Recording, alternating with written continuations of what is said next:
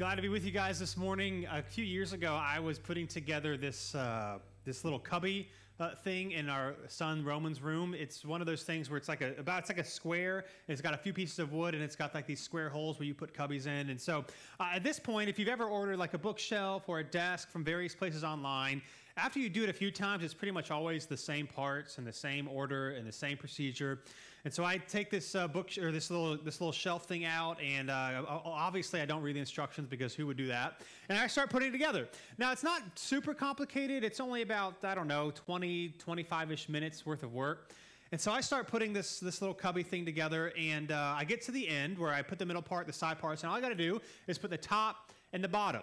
And so I go to put the top piece on. I mean, it's like a square, but so to put the top piece on, and I'm trying to screw in like the screws on the edge, but they're like going in an angle. They're not going straight down. And so I try to get a hammer to like get them in, and they're not fully going in there. And then I get Christina to come in, and she's like, "I don't know what you did," and I'm like, "Well, I don't know what I did either." And so I finally look at the instructions and find this little cubby thing is not actually a square. It's like the top and the bottom are actually a little bit longer. And so I had to take apart the entire thing to put the right sides on the right side so this dumb little cubby thing will be put together, okay? Now, in my frustration, all these things, what I found is that if I had simply just read the instructions and followed what I was supposed to do, then things would have gone a lot smoother and they would have gone a lot quicker. But instead, I tried to do it my own way, the way I wanted to have it be done, and it didn't work. And I share that story because this morning we're continuing our time in the book of Exodus in Exodus chapter 4. And we're going to see that what often happens is that when we obey, when we follow God, what he has called us to do, things typically go better than when we try to do them in our own effort. And so if you have a Bible today, we'll be in Exodus chapter 4. If you don't, there's a black one around you. You can read along with us. And if you do not own a Bible, you can take one of those black ones home. It is our gift to you. We're in Exodus chapter 4. Exodus is the story of God rescuing the Israelite people out of Egypt to bring them into a land that God had prepared for them, from which the Messiah of the whole world would come. What we've seen so far is that the Israelites were enslaved, they were killed, they were beaten, a lot of horrific things were happening to them, and they cry out to God, they pray to God, and God is going to rescue them. Last week, we saw that God calls Moses. He meets Moses in the wilderness, what we call the burning bush. However, we saw that the bush was not actually burning. It was on fire, but it wasn't consumed. And so God calls Moses, says, "I want you to go back to Israel from which he had fled 40 years earlier to lead the Israelites out of Egypt." Now, Moses understandably is thinking, I can't do this, right? And if this is your first time reading the story, if you're not familiar with the story of Exodus, Moses at this point is not someone you would think God would use, right? He is old. He has been rejected by the Israelites and the Egyptians. He's poor. He lives in a far-off land, and yet God meets him.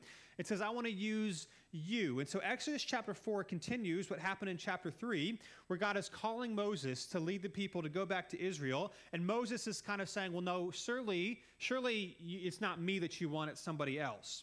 And so it's kind of this conversation that we pick up in chapter 4, starting in verse 1, after after God has told Moses, no, you're going to do this, and you guys are going to essentially be successful. It says this: "Moses answered, 'What if they won't believe me,' they being the Israelites, 'what if they won't believe me and will not obey me, but say, "The Lord did not appear to you"?' The Lord asked him, 'What is that in your hand?' 'A staff,' he replied. 'Throw it on the ground,' he said. So Moses threw it on the ground, and it became a snake, and he ran from it. The Lord told Moses, 'Stretch out your hand and grab it by the tail.' So he stretched out his hand, caught it, and it became a staff in his hand. 'This will take place,' he continued, 'so that they will believe that the Lord, the God of their ancestors, the God of Abraham, the God of Isaac, and the God of Jacob, has appeared to you.'" So again, Moses is concerned that the Israelite elders and leaders, when he comes back and says, "Hey, God told me to come rescue you, and we need to do this," they're going to look at them and be like, "Who are you?" And no, he did not. And so God is going to give Moses 3 signs to first present to the leaders of Israel to say, no, this is legit. What I'm doing is actually from God. The first is the staff, throwing it on the ground. It becomes a snake. And then Moses does what any of us would have done in that situation. He ran. Right? He ran, eventually comes back, he grabs the snake by the tail, and it becomes a staff. This is the first of many instances that we will see where Moses' staff is used by the power of God to display his glory and his authority. And so this is the first sign he says to display. Here's the second sign, verse 6. "In addition, the Lord said to him, Put your hand inside your cloak. So he put his hand inside his cloak, and when he took it out, his hand was diseased, resembling snow. Put your hand back inside your cloak, he said. So he put his hand back inside his cloak, and when he took it out, it had become like the rest of his skin. If they will not believe you and will not respond to the evidence of the first sign, may they believe in the evidence of the second sign. So the second sign is some sort of infectious disease. Some translations have it as this one, is disease resembling snow. Some would say leprosy. There's some sort of skin disease. We're not exactly sure what it was. The display that God can heal diseases and take them away. Now this was actually a very intense sign. See, in the ancient world, especially with these infectious skin diseases, they were essentially a death sentence. So if you got one of these things, you would be excommunicated from your community. They had essentially outcast community where people with skin diseases and various illnesses would go and live the rest of their lives outcast from society. We even see this in the Old Testament. In the Old Testament, we see the people of Israel doing the same thing, outcasting their own people who have diseases like this. I think what's interesting, as a side note, hopefully one of the things that we have learned from 2020 and COVID, that maybe it will give us more sympathy in reading these passages, because what did we do when COVID started?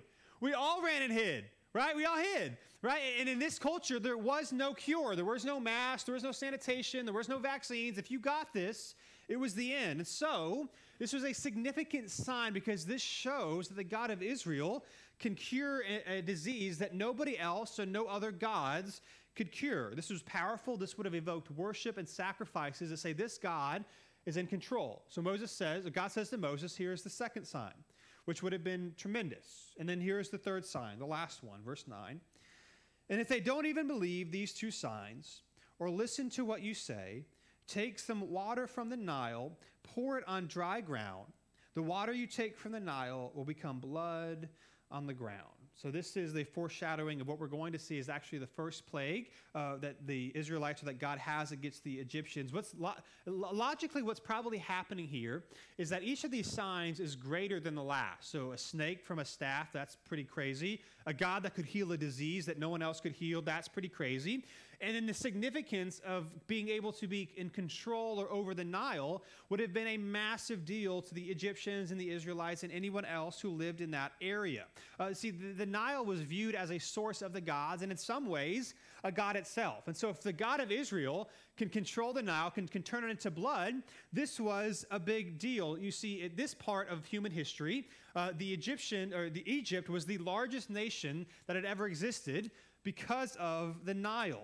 The Nile brought all the soil into the various river basins so that the Egyptians could flourish and have food and have all their power. It was a source of life. In fact, if you study ancient Near Eastern history, you will find that all of the major religious festivals and holidays and sacrifices were on track with the various floodings of the Nile River. It was all coupled with the Nile. Essentially, the Nile was a source of the gods, and so Moses is here demonstrating that the God of Israel is over everything. Now, again, I just want to take a second and point out something.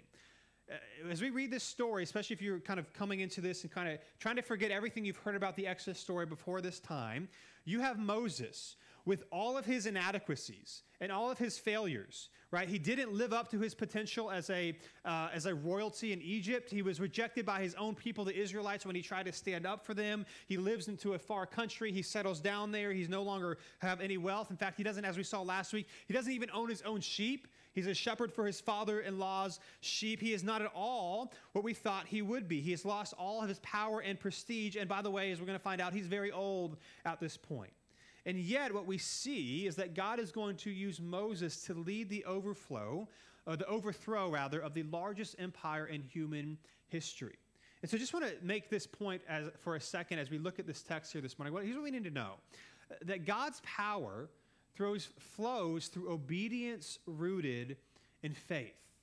God's power in your life, in my life, in the life of our world flows through obedience rooted in faith, right? It's not about Moses and his ability or lack of ability, which is causing Moses to tell God, no, surely you should find someone else. Surely I can't do this, because Moses is thinking what all of us think, that it's about us. And it's not about him. It's not about the power of Moses, but it's about the power of God, right? These signs are God's power displayed through Moses. It's not Moses being awesome and doing all these things, and God's like, ooh, that's a good idea. Ooh, that's a good sign. No, it's God's power through Moses. It's not about the power of Moses, but the power of God. What we see throughout the book of Exodus, and particularly in this text this morning, is that God's power flows. If I can say that word, at some point I'll say this word, right? God's power flows through obedience rooted in faith, not in effort, not in your accolades, not in you trying really hard, but simply following and trusting in God. That is when we see God's power display, and that's when we see it displayed in Moses and in the Israelites. And so verse 10, in response to this power, again, Moses still thinks it's about him and his lack of ability. He responds by saying this, after all these amazing things that just happened, but Moses replied to the Lord, "Please, Lord, I have never been eloquent, either in the past or recently, or since you have been speaking to your servant, because my mouth and my tongue are sluggish." So here he's giving another reason. Now, as a side note, what's interesting is we have to ask, does Moses actually have a speech problem? Right? He says he has a speech problem here, but does he actually have a speech problem? Because the thing is, when you read the rest of the story of Exodus, you see that Moses does the talking pretty much all of the time. Aaron, his brother, helps out a little bit, but it's mostly Moses. And we actually have no indication, as we read these texts when he's speaking to Pharaoh or leading the Israelites, that he had a problem speaking. Right? And so some people say, well, maybe he had a stuttering problem. Some will say, well, maybe he's afraid of confronting Pharaoh because he hasn't been in Egypt for 40 years, and so his Egyptian isn't very good. Or what could actually be happening is what is known as a ritual protest, which was very common in ancient Near Eastern culture, where essentially when someone gave you a great assignment, you would kind of talk about all the reasons why you shouldn't do it, even if you should do it. So we actually see a lot of examples in the Old Testament and in the New Testament. So for example, I'll just say two real brief. Saul, who ended up being the first king of Israel, when God calls him, he says he comes from basically his family was a family of nobodies, which wasn't true, right? His family was actually well respected in Israel. We see David, King David, who was going to be king eventually after Saul. At this point, David had been a mighty warrior, and he goes to God and says that he's a nobody, when in fact he was well known. In fact, even in the New Testament, the Apostle Paul, who was a leader, church planter, was chained for spreading the gospel at multiple points, says that he is the lowest of the low when it comes to followers of Jesus. What could be happening here is perhaps he has a speech problem, or perhaps he's just simply saying, no, I can't do this, not me. Maybe think of it like this. Like, think of it if you're in a situation where maybe you go out to dinner, or you have a friend that buys or provides something for you that you desperately need, but you feel bad accepting, right? At first you'll say no, like don't do it, right? Because you feel like you don't deserve it, but eventually you might accept the gift. That's kind of perhaps what's happening here, that Moses is simply saying, it's not that he can't speak, but he's saying, no, you can't choose me, regardless if he has a speech problem or not, or maybe he's just trying to be humble. Here's what the Lord responds to him in verse 11. He says, the Lord said to him, who placed a mouth on humans? Who makes a person mute or deaf, seeing or blind? Is it not I, the Lord? Now go, I will help you speak, and I will teach you what to say. Moses said, please, Lord, send someone else. Then the Lord's anger burned against Moses, and he said, isn't Aaron the Levite your brother? I know that he can speak well, and also he is on his way to meet you. He will rejoice when he sees you. You will speak with him and tell him what to say. I will help both you and him to speak, and will teach you both what to do. He will speak to the people for you. He will serve as a mouth for you, and you will serve as God to him. Take this staff in your hand that perform the signs. So basically what's happening here is whatever was happening beforehand, Moses is finally simply outright protesting God and saying, I am not going to do this.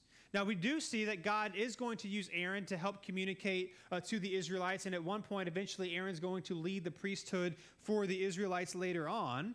So he said, if you're not going to do this, I'm going to send your brother to help you. But again, you are going to do this. This is what's going to happen. Now, I think what's maybe somewhat ironic here is that Moses is recognizing that he is speaking to a very powerful God, right? The God of all the earth. If anything, all these signs show that this God is someone you should take seriously, right? It's not about Moses' power, but what God is going to do through Moses, right? And so it seems kind of ironic that he has clearly been shown that it's not about him, it's about God, and yet he's still trying to say, use somebody else, right? He's still thinking that it's about him. And so what we see here, especially with this idea that God's power flows through obedience rooted in faith, what this is showing us is that ultimately God's power is greater than our inadequacies.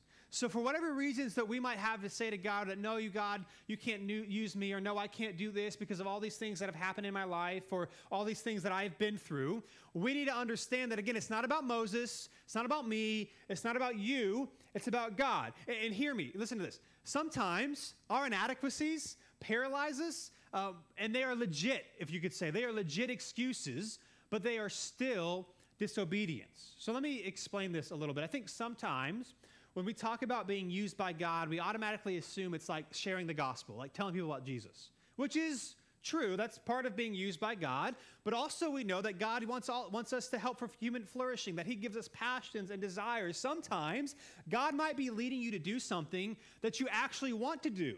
Right? You actually want to improve your community, or you want to serve in some way, or you want to pursue some job opportunity. That God actually wants you to do this, and you want to do it, but yet you're stuck thinking about all the reasons why it shouldn't be you. Right? You could say, well, maybe I don't have enough experience, or I don't have enough wisdom, or I don't have enough influence, or I don't have enough money. I don't have all of these things. Sometimes our excuses are legitimate, but they're still excuses, and it is still disobedience if God is leading us and calling us and asks us to do something. Which means, and hopefully this is good news for you and for me, that God does not need our competence. He doesn't need our competence. He needs our obedience. Again, it's not about you and what you're doing in your power. It's about obedience flowing through faith, and God's power flowing through our obedience in faith, which means this. Here's what this means. That God will always use you in spite of you. He will always use you in spite of you, right? And now to be clear, this does not mean that we shouldn't work to improve and to improve our character and maybe improve some skills or some talents that we have.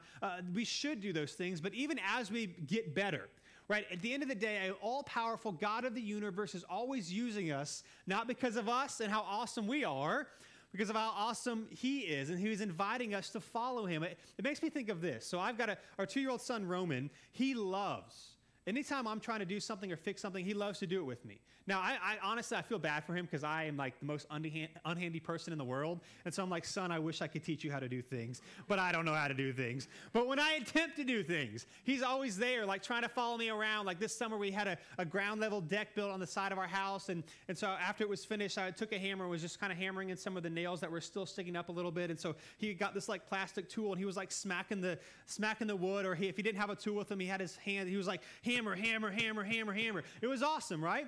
We also, on Monday afternoon, I take the trash out. We have these 2 big bins. There's a green one and there's a blue one. And so Monday when I get home, I take the trash out. And Roman now has decided that he also loves taking the trash out. The only problem with this is our driveway is a little bit of a hill, and so I have to maneuver this little plastic bin in between both of our cars down on the driveway and turn it, which isn't that big of a deal. But when you have a 2-year-old that's like 2 feet tall trying to help, it makes it kind of annoying. So exactly, here's a picture of the other day. So this is Roman. Okay, listen, side note real quick. I know we got a lot of young people in this church, so if you don't have kids yet, anytime someone shows you a picture of their kid, listen, even if the kid ain't cute, okay? You say, "Aw, there we go." So that's me and Roman, right? He loves it. Like, this isn't just like Roman smile. He's like this excited about it. And I'm like trying to grab this thing, and I'm waddling down the driveway to get it down there. And then it's worse on Tuesdays when I have to bring it back, because normally I would just turn around and push it up the hill. But Roman wants to help, and he's not tall. So I got to waddle backwards and try to pull this thing up. Now, here's the thing. Roman loves it.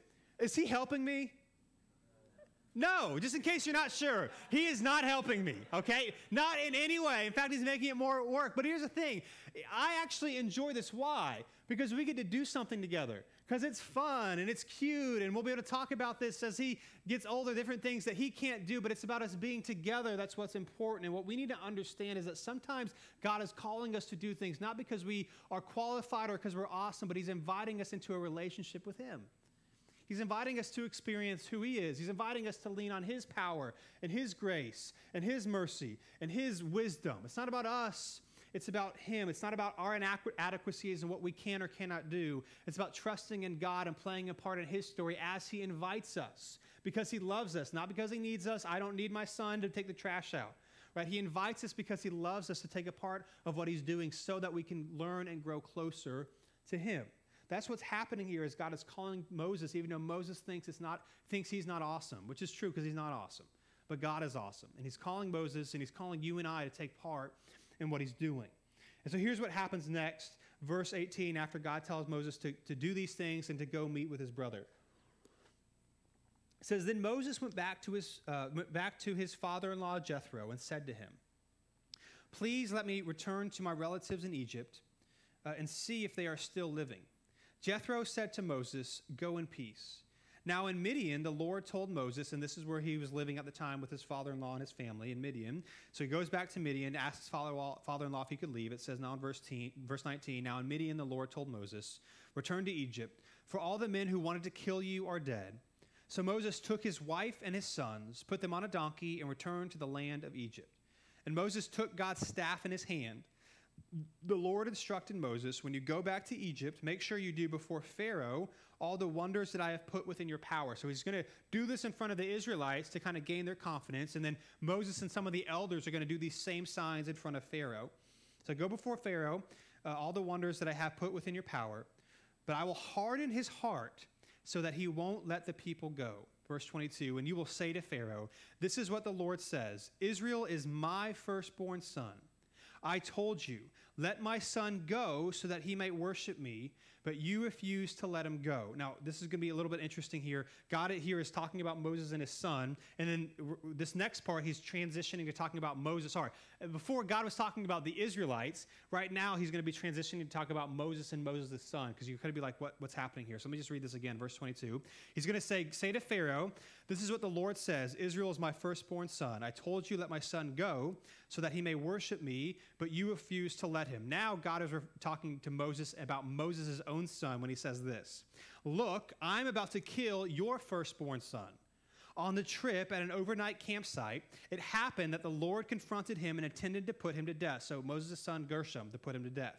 So Zipporah, which is Moses' wife, took a flint, cut off her son's foreskin, threw it at Moses' feet, and said, you are a bridegroom of blood to me. So let him alone. At that time, she said, you are a bridegroom of blood, referring to the circumcision. So this is all fine and dandy until what's happening here, right? So God's like rescuing them, and then this gets thrown in here. What in the world, right? What's happening? I'm going to try to explain this briefly as I can.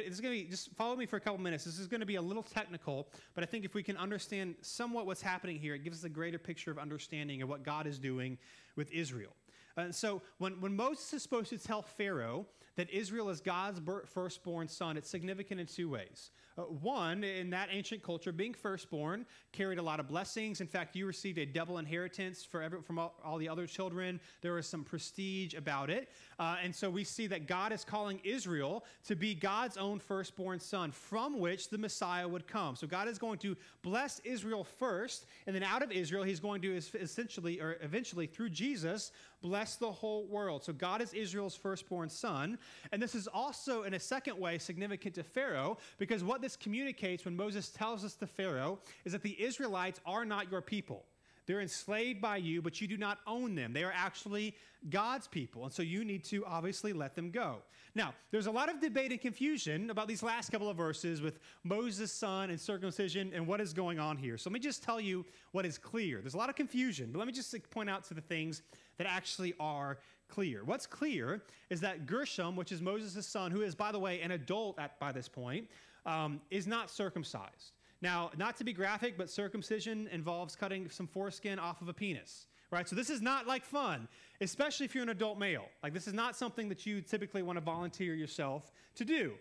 This typically would happen right after you were born. Now, why does this matter? Why does it matter? Well, the reason why it matters is because God is going to use Moses to be faithful to his covenant to the Israelites. But Moses' own son, Gershom, does not have the sign of God's covenant himself. So how is it that Moses is going to lead the firstborn son, if you will, the Israelites, who are part of the covenant, when his own son isn't even part of the covenant. Now, we do know this, that the Israelites were not the only culture to circumcise in the ancient world, which is why Zipporah, which was not an Israelite, knew how to do this. However, it was something that God had called the Israelites to do as a sign to say that you are my chosen people. We see this in Genesis chapter 17. Here's how this starts. God is talking to Abraham way back in the beginning when God promised to bring a mighty nation out of him from which the Messiah of the world would come, and they were going to be God's covenant people, and this was going to be the sign that God had chosen this people. In verse 9 through 11, it says this in Genesis chapter 17. It says, God also said to Abraham, as for you and your offspring, after you throughout the generations are to keep my covenant. This is my covenant between me and you and your offspring after you, which you are to keep. Every one of your males must be circumcised. You must circumcise the flesh of your foreskin to serve as a sign of the covenant between me and you. So what happens here is that God himself is making a covenant with a people. Now, a covenant is not something we use a lot in our culture today, but essentially a covenant is a binding agreement that does not fade, that does not stop. Think ideally of a wedding, right? Wedding vows are a covenant. In sickness or in health, I am going to stick with you. And so a covenant is a big deal, and God covenants to say, I'm going to be with these people even when you're unfaithful. Even when you turn from me, I will still be faithful to you. So being a part of covenant is a big deal. Now the question is, why is circumcision the thing that makes you be part of the covenant, right? Now, I anticipated a lot of you were probably curious about it. I was curious about it. And so I spent a couple hours this week in scholarly effort to present to you the reasons why God chose circumcision. Okay, so you ready for this? After all of my study, here's what I found. Why did God choose circumcision? I have no idea. I have no idea. I don't know. Why is it that? Because here's the thing about circumcision, if we're being honest. It's bloody. It's uncomfortable. It's weird. It's kind of creepy, at least for our modern sensibilities. Like this? Like, why is this the thing? I did not find a solid answer. We don't actually know. God could have chose a lot of things, but he chose this. But here's what we do know. Circumcision also reveals to us the penalty of sin. Right? It's a sign. Here's the thing. It's a sign of God's saving covenant with Israel, because circumcision involves the shedding of blood, the cutting off and the shedding of blood. It shows us the seriousness and the weight that a holy and righteous and perfect God has with people who are not holy and righteous and perfect like he is. It shows us that God will not be manipulated. He will not indulge in sin and unholiness, that this is a big deal. To be a part of God's covenant is a big deal. And what do we find? That if you are in God's covenant, both the Israelites are now, for those of us that are followers of Jesus, there is grace, there is peace, there is mercy, there is forgiveness. We see this all throughout the Old Testament when the Israelites turn from God, but they are still in his covenant, so they receive the grace and mercy that they do not deserve. And yet, if you and I are outside of God's covenant, then what awaits us is judgment and death. Ultimately, what awaits us is being cut off from God himself. And so all of that to say, what's happening here is that God is about to use Moses to bring about and to continue his covenantal promises with the people of Israel, but his own son, Moses' own son, is outside of the covenant, right? So this is a disastrous thing, and what we're supposed to imply from this text is that Moses should have known, right? Moses should have known that his son must be circumcised to be part of the Israelite covenant. And so again, what this means that God was going to kill his son is that being outside of God's covenant is a dangerous place to be. And so the question for us this morning is this: are you outside of God's covenant? Right? That's the question. If inside God's covenant there's grace and mercy and love and forgiveness, outside God's covenant is death and judgment and ultimately being cut off from God, the question then becomes, are you and I part of God's covenant? Or how do we become part of God's covenant if we're not? Now, just want to make us all happy here this morning. We've said this the past few weeks. I'm about to ask you a question, just a heads up, that you guys know the answer to. So, okay? So just, like we've seen the last few weeks, that Scripture is what? It's a unified story that leads to who? Jesus. Thank you. And maybe there's some more oomph in that this morning, because Scripture is a unified story that leads to Jesus. And we actually see echoes and pointings of Jesus even in Exodus chapter 4. You say, how is that possible? How does circumcision point us to Jesus? Well, I'm so glad you asked. I'm going to read you one more passage this morning. Colossians chapter 2, the Apostle Paul is writing to a group of believers, and he's talking about following Jesus and not being trapped with cultural ideologies and missing out on who God is through Christ. And then he tells them this. Here's why you and I should follow Jesus. Colossians chapter 2. It says, for the entire fullness of God's nature dwells bodily in Christ. So God himself is the God-man. Jesus coming on earth as God himself, God in flesh. And you have been filled by him, who is the head over every ruler and authority. Just like God is over Pharaoh, God is over every ruler and every authority. You were also circumcised in him with a circumcision not done with hands, by putting off the body of flesh, in the circumcision of Christ, when you were buried with him in baptism, in which you were also raised with him through faith in the working of God, who raised him from the dead. In other words, this is really good news if you're not quite sure about the circumcision thing, okay? It's not about works. It's not about efforts being done by hand. In the coming of Jesus, circumcision was pointing to the covenant that would be fulfilled by Jesus. And what did Jesus do? Jesus was cut off from God in his bloody execution before his resurrection. He took the wrath of God. He defeated sin and darkness that we could not defeat, took the wrath of God that we deserve. He was cut off from God in that moment on our behalf. I know this might be graphic, but you could say that Jesus was circumcised from God. For us, for you, and for me. And so it's no longer about doing something that displays our being part of God's covenant. It's about following and trusting in Jesus. That Jesus does for us what we could not do for ourselves. The gospel is the good news of Christ. The gospel is that Christ shed his blood. Now Christ is our covenant, and that's the point. That Christ is our covenant. If you're not quite sure if you're a part of God's covenant, the question is, what have you done with Jesus? See, the good news of the gospel is that it's not about you, and it's not about your effort, and it's not about your connections, and it's not about your education level, or your gender, or your ethnicity, or your socioeconomic status. It's not about any of those things. It's about what you've done for Jesus. What have you done with Jesus? That God himself has come, lived the life that we could not live, died the death that we deserve, so that we can be entered and welcomed into God's covenant. Not because of us, because of him. That God is inviting you, maybe this isn't the best way to say it, but God is inviting you to take out the trash, okay? He's inviting you to take part in what he is doing. Christ is our covenant. And so the question of whether or not you are in the covenant with God is, what have you done with Christ? Have you been honest and said, God, I do not have this all figured out. I am not perfect. I need your grace. Or do you say, God, I don't really need you. I think I'm good enough on my own, right? Where do you stand with God? And ultimately, where do you stand with Jesus? Because here's the thing, right? Churches can be filled with people. They can be filled with people. Maybe not so many right now because of COVID, but churches can be filled with people with no mark of following Jesus, right? We can know Bible verses, and we can pray prayers, and we can sing songs, but the question is, are our lives and our hearts shaped after following Jesus? Because following Christ is not an intellectual exercise.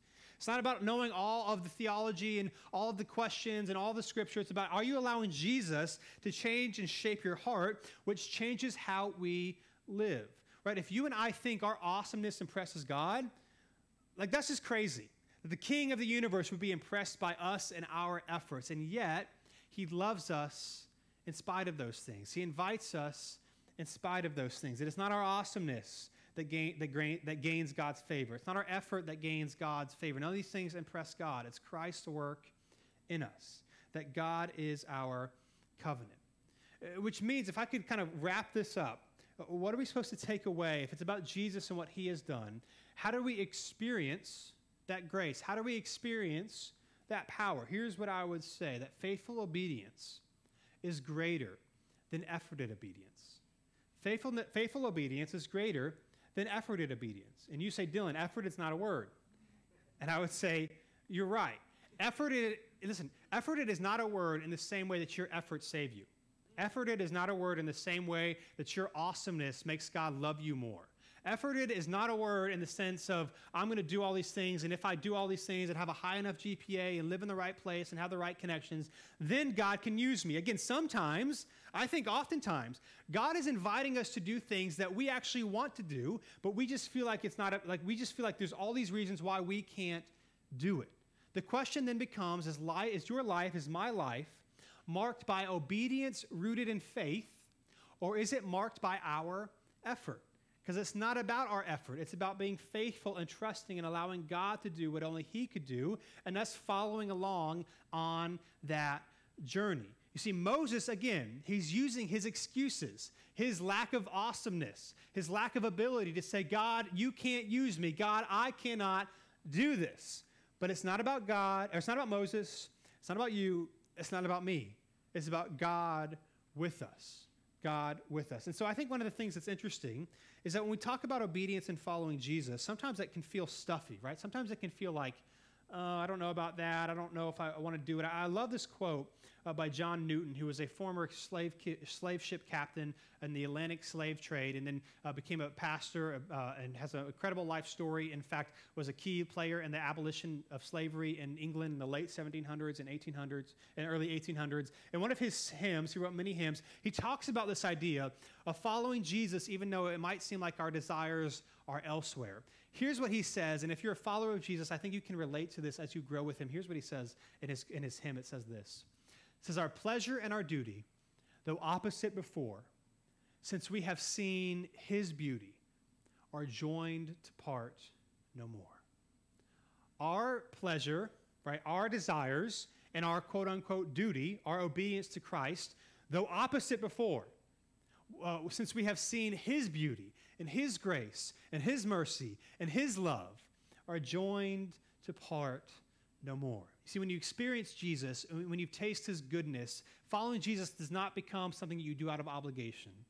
It becomes something you do out of a response to the grace and mercy that he has shown you and shown me, even when we don't deserve it. And so again, faithful obedience is so much greater than your efforted obedience that cannot measure up anyway. And Christ is inviting us into a relationship of following and trusting in him. Even like Moses, when we have all these reasons why, God, it should not be us, God, we don't deserve your grace, I don't deserve to be forgiven, I shouldn't be the one to do this thing. God is saying it's not about you, it's about me. And he's inviting us to join and follow him, to grow in our relationship with him and being faithful in what he has asked us to do than leaning in on our own effort. Faithful obedience is greater than efforted obedience.